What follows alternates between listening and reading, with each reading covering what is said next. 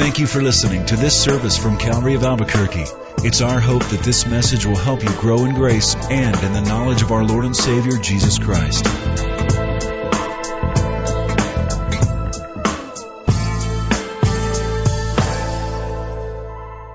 Tonight we're in Genesis chapter 30, believe it or not, before we take communion. Now, about a week and a half ago, I was in Israel, and we were up in En-Gedi.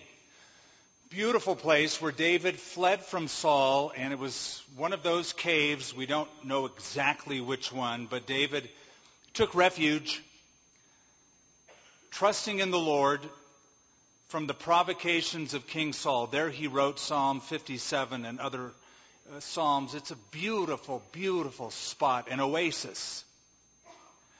There David said, "Under the shadow of your wings I will take refuge." But while I was there, I was asked a question by somebody, and I had my little phone with me, my iPhone. So I glanced down at my iPhone at the Dead Sea. Now, I'm 1,290 feet below sea level. Lowest place in the earth, middle of the wilderness. And I notice I have all the bars lighting up. I have full access. And so I was asked a question. I got on Google, and I went through the internet and found some answers. And then it struck me. I thought, what's wrong with this picture? It just doesn't seem right. This seems wrong. To be in this ancient site, biblical site, primitive site. And yet here with modern technology, I know that's the modern world, but there's some things when you put them together, they just don't seem right or make sense. Ice cream on top of pizza would be one of those things. It's just not right. Vanilla yogurt with Tabasco sauce. It's not right. Communion and Genesis chapter 30 don't at all seem to go together. If you know anything about this chapter, it's a chapter about a dysfunctional family, about superstition within the family as one tries to take these magical plants called mandrakes to procreate, and then the chapter ends with Jacob stripping off pieces of bark from pieces of wood so that his animals can be fertile. I mean, it's a bizarre chapter, and you think, what on earth does this have to do with communion? Well, I'm not certain yet. But actually, the more I pondered it, it seemed to make sense. Because you see, it is a story of a dysfunctional family. It is a story of a dissatisfied worker working for a greedy employer. Chapters or verses 1 through 24 is Jacob's home life. Verses 25 through the end of the chapter is Jacob's work life. It's a mess. This chapter is a mess. It's the story of opposition. It's the story of superstition. It's the story of oppression. Of the worst kind. But it's the story of redemption. While you have faulty, frail, fickle man upon the earth making stupid choices, you have sovereign God in heaven enacting his perfect will in the midst of the dysfunction. So you might say chapter 30 is about a God who functions in the dysfunction. The family is a mess. It is dysfunctional. But there's a God in heaven who is able to superimpose his perfect will and divine plan while man is making dumb choices on the earth. We pray that, do we not? Didn't Jesus teach us to pray, "Our Father, which art in heaven, hallowed be thy name. Your kingdom come, your will be done on earth as it is in heaven."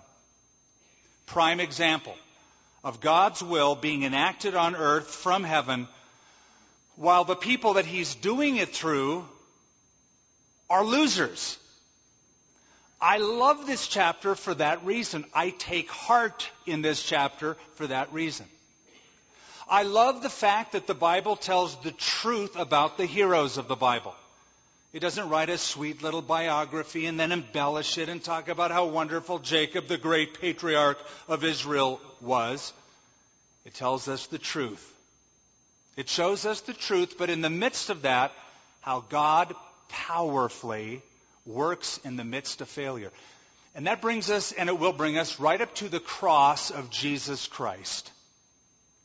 The worst event in all of history would be putting God to death.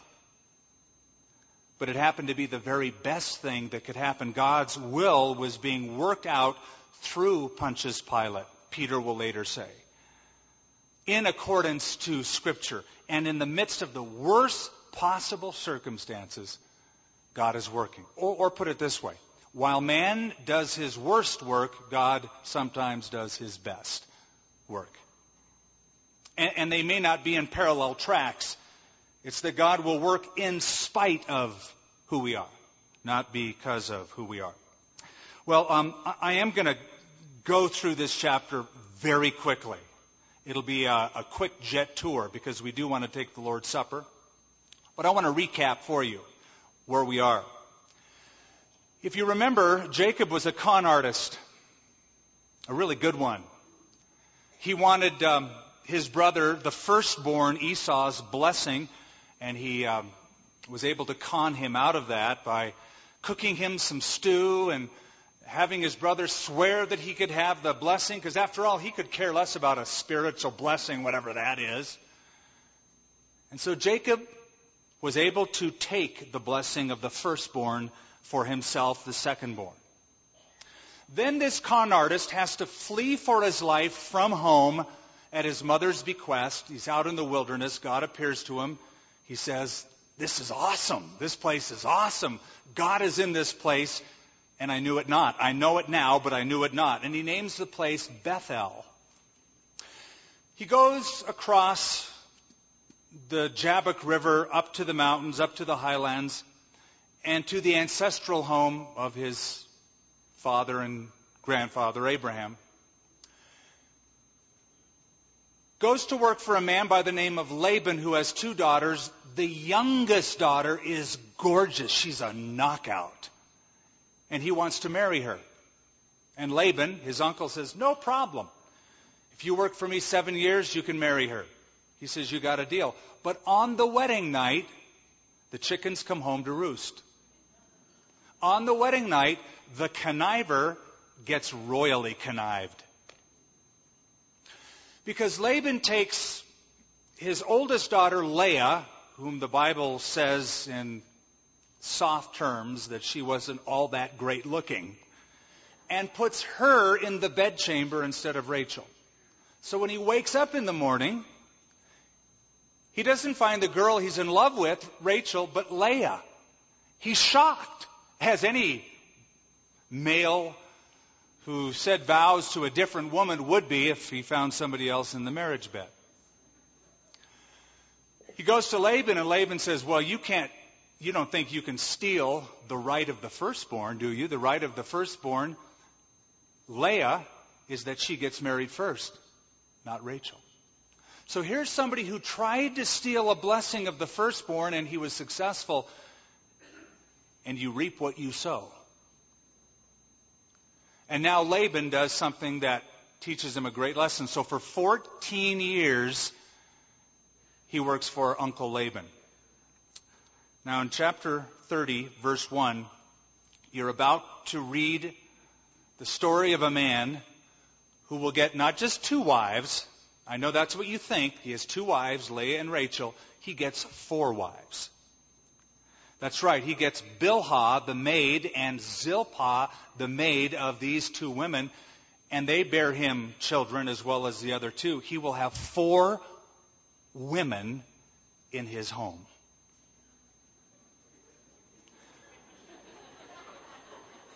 Without remarking too much upon that, to save myself arguments later on by some, it's enough to say that Jacob was not good at relationships. He was very, in fact, poor at personal relationships. Oh, he was a good cook. He was a good chef. He was a great con artist, but he was poor with interpersonal relationships. His wife Leah, the one who's not so good looking, happens to be very fertile. And we saw last time we were together, she bears him 4 children. We've already seen them. And now we get to Rachel's desire in verse 1 of chapter 30. Now when Rachel saw that she bore Jacob no children, Rachel envied her sister and said to Jacob, "Give me children, or else I die."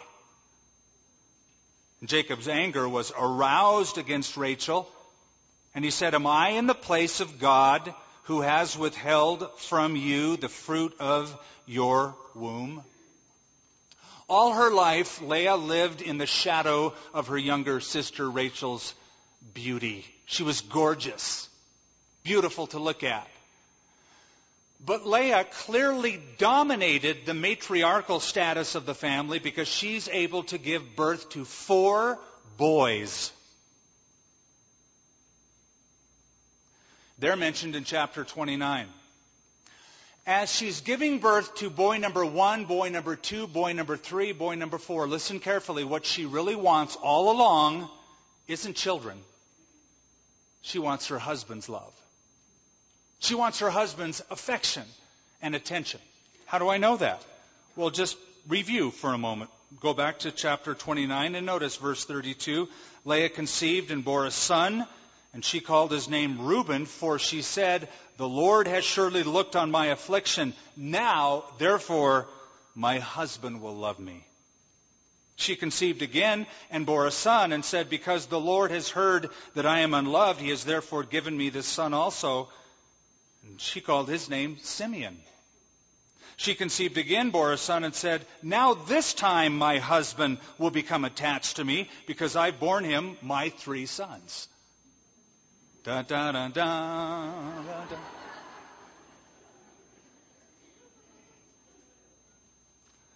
And she conceived again, verse 35, and bore a son, and said, "Now I will praise the Lord." Therefore she called his name Judah. Every human being needs and craves to be loved and to be appreciated. Especially in a marriage, a woman seeks to feel the security, the strong love, the abiding love of a husband. Gentlemen, that's why you can never say "I love you" too often.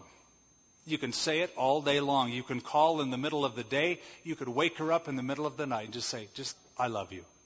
She won't punch you. And children seek to get love from their parents. Just the acceptance of a dad or a mom. I got a note here in the Agape box some time back from a little boy, a prayer request. Quote, "Please pray that my dad would love me." That's what he wants. That's really all he wants. That's what she wants, and gives him these children. Well, he says, "I'm not in God's place. I'm not the one in control of the genetic structure or your makeup or your inability or ability to have children. God," verse 2, "has withheld you from the fruit of the womb." So she said, "Here is my maid Bilhah. Go into her, and she will bear a child on my knees, that I also may have children by her." Now that little phrase, "a child on my knees," is an ancient expression that speaks of adoption, as though this child would be my own. In other words, she will have the child, but then the child will be placed on my knees for my care. This will be my child. I will adopt the child you have with her. About 800 years before Moses was ever around, there was a guy whose codified law ruled the ancient Near East. His name was Hammurabi. And you may have heard of the Code of Hammurabi. What he codified in writing governed people from Persia to the Caspian Sea, from the Euphrates River to the Mediterranean Ocean.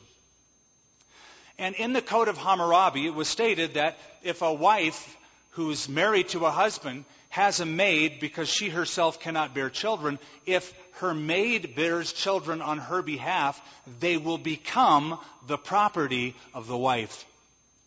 It was standard operating procedure. It was the very law that Abraham and Sarah lived by. You remember the story with Hagar. So, it was just what people did. It was, you could say, everybody's doing it. And not only is everybody in the world doing it, but my own family has done it. My grandpa did it with Hagar. They had Ishmael. You have a classic case of conforming your character and behavior to that of the world. But what does Romans tell us? It says that we're not to be conformed to this world, but what? Transformed by the renewing of our minds. We're to think differently than the world thinks. And here's the big point. The consensus of the group should never determine your morality. Well, the world does it. They sleep together. They live together. They kick the tires of the car before they buy it. Well, why can't we? We should have that freedom. Now you're letting the world determine what is right and what is wrong. That's a huge mistake. It was a huge mistake for her to do this. And yet God is superimposing His will in bringing the 12 tribes of Israel. She gave him Bilhah, her maid, as a wife. And Jacob went into her, and Bilhah conceived and bore Jacob a son. And Rachel said, God has judged my case. And He has also heard my voice and given me a son. Therefore, she called his name Dan. Dan means judge. Daniel is God is my judge. So this is where the tribe of Dan comes from. And Rachel's maid Bilhah conceived again and bore Jacob a second son. And Rachel said, with great wrestlings I have wrestled with my sister. And indeed I have prevailed. So she called his name Naphtali. When Leah saw that she had stopped bearing, she took Zilpah, her maid, and gave her to Jacob his wife. And Leah's maid Zilpah bore Jacob a son. And so Leah said, a troop comes. So she called his name Gad. Gadzooks, a troop comes. It's as if these two women are trying to start the first baby boom. And notice it's a competition between them. One is trying to get her husband's love. The other feels left out because, by the way, in ancient times, it was seen as a divine disfavor to not be able to bear children. And it was a sign of divine favor and blessing if you were able to have children, especially sons to carry on the family name. And Leah's maid Zilpah bore Jacob a second son, and Leah said, I am happy, for the daughters will call me blessed. So she called his name Happy, Asher. Now Reuben went he's probably about 8 or 9 years old, that's the firstborn of Leah, went in the days of the wheat harvest and found mandrakes in the field and brought them to his mother Leah. And Rachel said to Leah, please give me some of your son's mandrakes. But she said to her, is it a small matter that you have taken away my husband? Would you take away my son's mandrakes also? And Rachel said, therefore, he will lie with you tonight for your son's mandrakes. I'll tell you what, I'll work you a deal. You can have our husband tonight and sleep with him in exchange for your son's mandrakes. Now this shows me that Jacob had stopped having intimate relation, has stopped sleeping completely with Leah altogether. So that Rachel was in firm control of her husband. Now they're swapping a deal. What is a mandrake? Technical term, Mandragoras autumnalis. What it was a perennial fruit that grows in the Mediterranean regions, bluish flowers in the winter, dark green leaves, and a yellow plume-like yellowish fruit in the summer. It also had a root. It was a carrot-like root. And the belief, the superstitious belief, is that it was an aphrodisiac. It increased sexual appetite and it opened the womb, enabling barren women to conceive. It did not. It was simply superstitious. She's following the superstitions of her time, trying to get more children. When Jacob came out of the field in the evening, now he had no idea what's happening. He's a hard day's work. He comes in and he yawns in the tent, wants to grab the Jerusalem Post and sit down and read the paper. Jacob came out of the field in the evening. Leah went out to meet him and said, "You must come in to me, for I have surely hired you with my son's mandrakes." I told you it was a weird chapter. And he lay with her that night. Interesting. It's as though she's believing this ideology. Well, God hasn't helped me. And my husband, he's not helping me any. So maybe these mandrakes will help. Also, they were called love apples.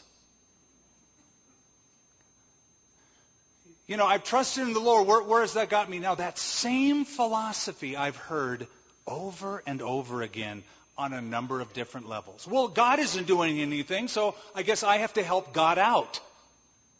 That's what Abraham and Sarah thought with Hagar. That's what she is thinking. And he lay with her that night, verse 16. Their marriage had been reduced to a legal contract. And God listened to Leah, evidently then means she had prayed, and she conceived and bore Jacob a fifth son. Now the writer, Moses of Genesis, wants you to know that it's because God did it that they had the child. God listened to the prayer and gave her another son. And Leah said, "God has given me my wages because I have given my maid to my husband." And so she called his name Issachar, which means hired or for sale. And Leah conceived again and bore Jacob a sixth son. And Leah said, "God has endowed me with a good endowment. Now my husband will dwell with me because I've borne him 6 sons. And so she called his name Zebulun, which means to dwell. Afterwards she bore a daughter and called her name Dinah, which means judgment. It was very difficult to be a woman in those days. Here's just a little insight. When a woman was about to give birth, they brought in the food and the singers and the wine, and they were all ready to party hardy if a boy was born. If a girl came out, well, congratulations, but pack up the wine and the party attire, and we'll see you next time. She's competing with her sister. She now has 6-0. That's the score, 6-0. And she has a daughter. The daughter is mentioned, but her name is Judgment. Verse 22 is a highlight. Then God remembered Rachel. God listened to her and opened her womb. So after the mandrake madness was over, that didn't work, but prayer did. She's trusting in the Lord. She's leaning on Him, and the Lord opened up her womb. She conceived and bore a son and said, "God has taken away my reproach." And so she called his name Joseph, which means to add, and said, "The Lord shall add to me another son." Now Joseph we'll get to later. He dominates the last 11 chapters of the book of Genesis. He is the one who was sold out of jealousy by his brothers into Egypt. He is in Potiphar's house. He will eventually become a ruler in Egypt, in fact, the prime minister, and deliver the world from a famine. But his name is interesting because it really is a prophecy. The Lord will add to me yet another son. Now, she's going to have 2 children. The second son will be Benjamin, but he won't come around for a while. But Joseph, her one and only up to now son, is born by natural childbirth. So far, it's a sad picture. It's a dysfunctional family.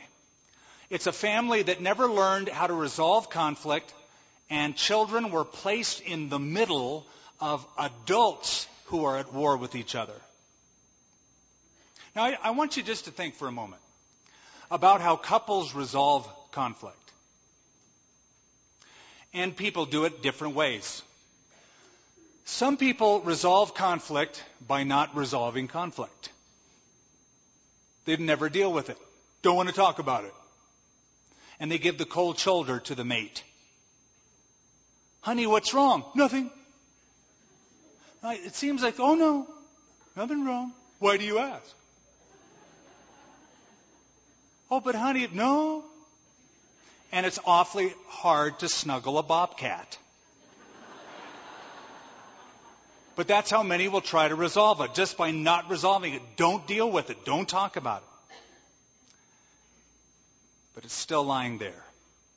Other people deal with conflict by just kind of letting it simmer. They'll be very passive about it, but they just let it simmer. And then it simmers a little more, and a little more, until eventually they can't control it and they blow up like a volcano and take half the house with them.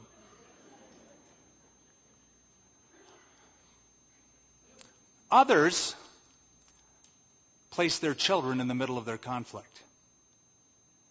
If that ever happens, please don't be surprised if your children grow up to handle conflict exactly the same way it's been modeled to them. If you use your children like these two gals as weapons, that's a mistake. Pitting one against the other.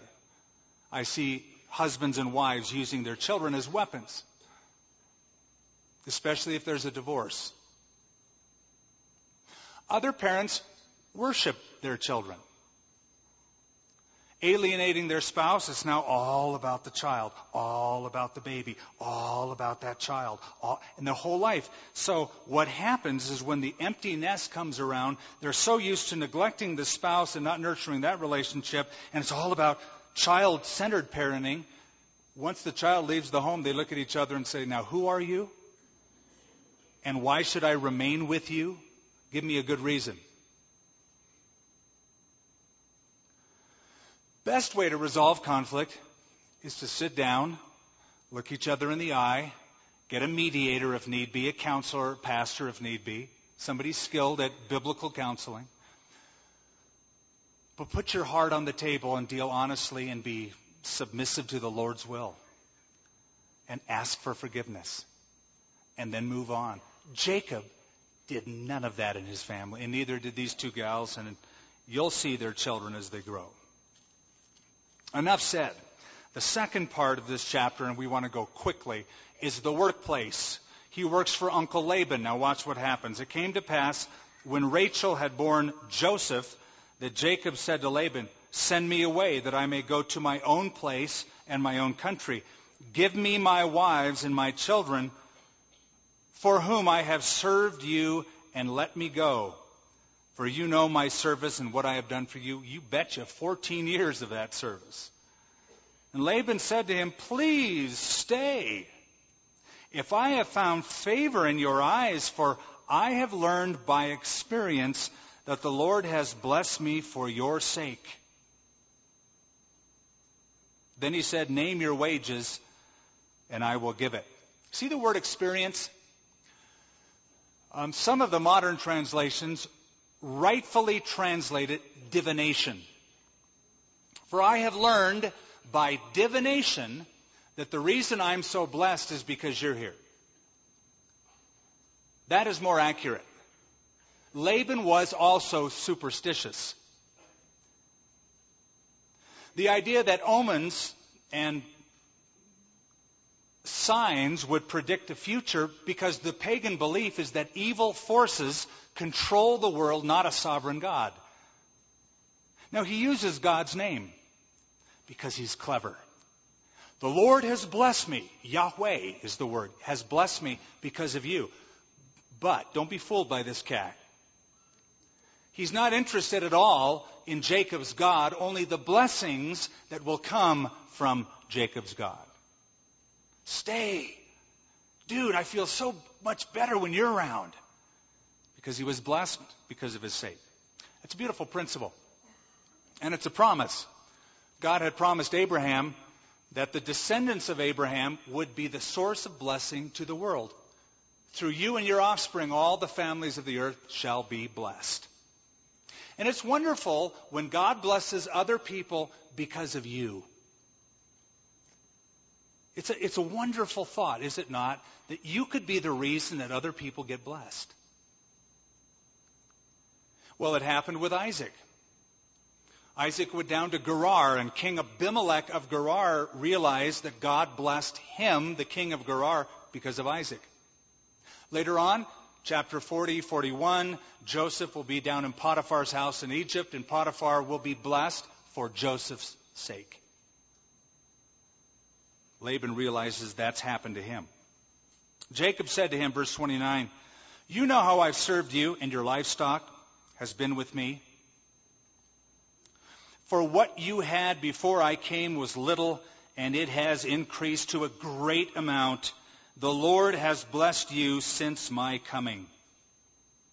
And now, when shall I also provide for my own house?" And he said, "What shall I give you?" And Jacob said, "You shall not give me anything. If you will do this thing for me, I will again feed and keep your flocks. Let me pass through all of your flock today, removing from there all the speckled and spotted sheep, all the brown ones among the lambs, and the spotted and speckled among the goats. And these shall be my wages. So my righteousness will answer for me in time to come. When the subject of my wages comes before you, everyone that is not speckled and spotted among the goats and brown among the lambs will be considered stolen if it is with me." And Laban said, "Oh, that it were according to your word." Now that means, I don't know if I can trust you or not. You have one con artist facing another con artist, and they don't trust each other. Now, what's the deal here? Here's the deal. Jacob is basically saying, Laban, all of the purebred, blue ribbon stock, the best, they're yours. Your flocks have increased because of me, but the best should be yours. I'll take the leftovers. All I want is the opportunity to build my own flock. So, verse 35, he removed that day the male goats that were speckled and spotted, all the female goats that were speckled and spotted, every one that had some white in it, and all the brown ones among the lambs, and gave them into the hand of his sons. Now Laban takes the lambs Jacob said he wanted. He takes them, gives them to his sons, and he puts 3 days' journey between himself and Jacob fed the rest of Laban's flock. So here's what's happening. Laban doesn't trust Jacob. Takes the ones he said he wanted, puts them in a flock by himself, and separates them so that at any time Laban could go check on that flock to make sure that Jacob hadn't stolen any others to add to it. He doesn't trust him. He's keeping a close eye on him. Now Jacob took for himself, verse 37. Here's, if you thought it was weird up till now, it gets even weirder. Jacob took for himself rods of green poplar and of almonds and chestnut trees, peeled white strips in them, and exposed the white which was in the rods. And the rods which he had peeled, he set before the flocks in the gutters, that is the feeding troughs or the drinking troughs, in the watering troughs where the flocks came to drink, so that they should conceive when they come to drink. So the flocks conceived before the rods, and the flocks brought forth streaked, speckled, and spotted. Now you're thinking by now, what on earth is going on? And I have to say, I'm not quite sure. Some, and there's different explanations for this think it's a selective breeding process, whereby he's keeping tallies with them with these different rods that have markings on them. So selectively he could breed them. But most people think that just like the mandrakes were superstitious for Rachel, these rods are superstitious for Jacob. They did nothing at all.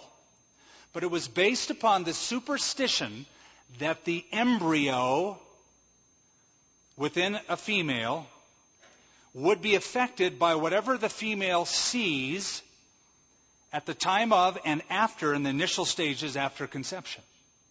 That was their belief. If they saw something weird, it's going to affect the outcome. It had nothing at all to do with the outcome. God was in control, just like he was in control of human gestation. He's in control of blessing the flock.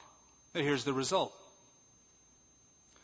Jacob separated the lambs, made the flocks face toward the streaked and the brown flock of Laban, brown in the flock of Laban, but he put his own flocks by themselves and did not put them with Laban's flock. And it came to pass, whenever the stronger livestock conceived, that Jacob placed the rods before the eyes of the livestock in the gutters, that they might conceive among the rods. But when the flocks were feeble, he did not put them in, so the feebler were Laban's and the stronger were Jacob's. Thus, the man became exceedingly prosperous and had large flocks, female and male servants, and camels and donkeys. There's something you should know, and I think this is one of the reasons it's here. There's a play on words in the original Hebrew, I'm told by the commentators. Do you remember back when we talked about Esau and the alternate name he was given, the name of Edom, which means red? And there was a play on words that with red stew, old man Red had his blessing taken from him. It's a play on words. The word Laban means white. So there's a play on words with the white that's on the shafts or the rods of these pieces of wood and Laban himself. As if to say, old Whitey got outsmarted and God added to his flocks and strengthened the flock of Jacob. And it was God doing it regardless of what Jacob did or didn't do. God added to the flock. How do I know that? Because in chapter 28, the Lord appears to Jacob when he's on the way to Uncle Laban's, and he said, I want you to know something, Jacob. I am the God who's going to bless you. I'm going to be with you wherever you go, and I'm going to bless you, and you're going to be a blessing to others. So God is simply doing what God promised before he got there that he would do. He's blessing him. Blessed him with many children, and now he is increasing and strengthening his flock. Let's bring it to a close and see how this fits into communion. This guy's home life was an utter mess. His work situation, an utter mess. But in the midst of that mess, God superimposed his will and brought a great blessing. Out of what you might call the worst family came the best blessing. And what was the best blessing? The Jewish nation that brought forth the Messiah. To fulfill the promise, in you all the nations of the earth will be blessed. Why would God ever bless these folk?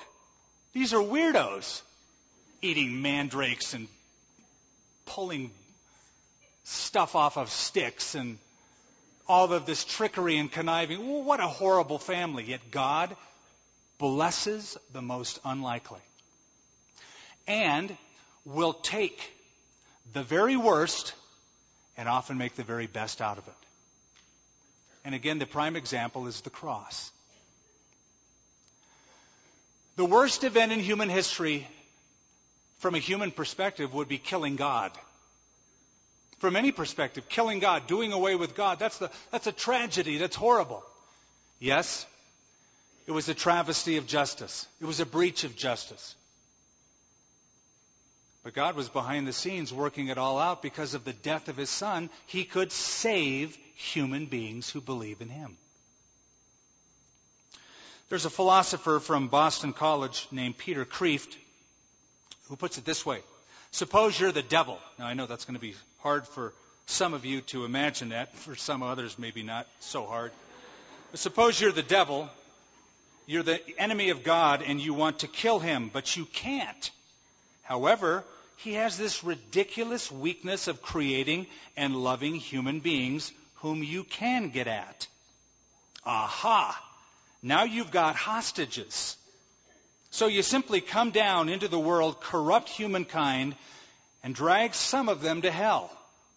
When God sends prophets to enlighten them, you kill the prophets. Then God does the most foolish thing of all. He sends his own son, and he plays by the rules of the world. You say to yourself, I can't believe he's that stupid. Love must have addled his brains. All I have to do is inspire some of my agents like Herod, Pontius Pilate, Caiaphas, and the Roman soldiers, and get him crucified.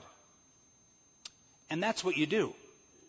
And so there he hangs on the cross, forsaken by man and seemingly forsaken by God, bleeding to death and crying out, my God, why have you forsaken me? What do you feel now as the devil? You feel triumph. You feel vindication. But of course, you couldn't be more wrong. This is his supreme triumph and your supreme defeat. He has struck his heel into your mouth, you bit it, and that blood has destroyed you. The very worst thing in history became the very best thing in history. Now, if that is true with the cross, couldn't that be true with lesser tragedies? I want you to think tonight about your own life. You might have a very difficult home life. You may have a very difficult work environment. And maybe you're tempted, like Rachel and like Jacob, to sort of descend to the lower level and get legitimate needs met at an illegitimate source. That's idolatry, by the way. It's the meaning of idolatry. Getting your needs met at an unauthorized, illegitimate source. Instead of saying, in the midst of this mess, oh Lord, redeem it and make it something wonderful. Shape my life, my children's life for your glory. Thank you for listening to this service from Calvary of Albuquerque. If you would like more information about what you've heard in this message or about Calvary of Albuquerque, please visit our website at www.calvaryabq.org. If you have made a decision to follow Christ or would like someone to pray for you, please leave a message with our Prayer Watch line at 505-344-3658. Thank you, and God bless.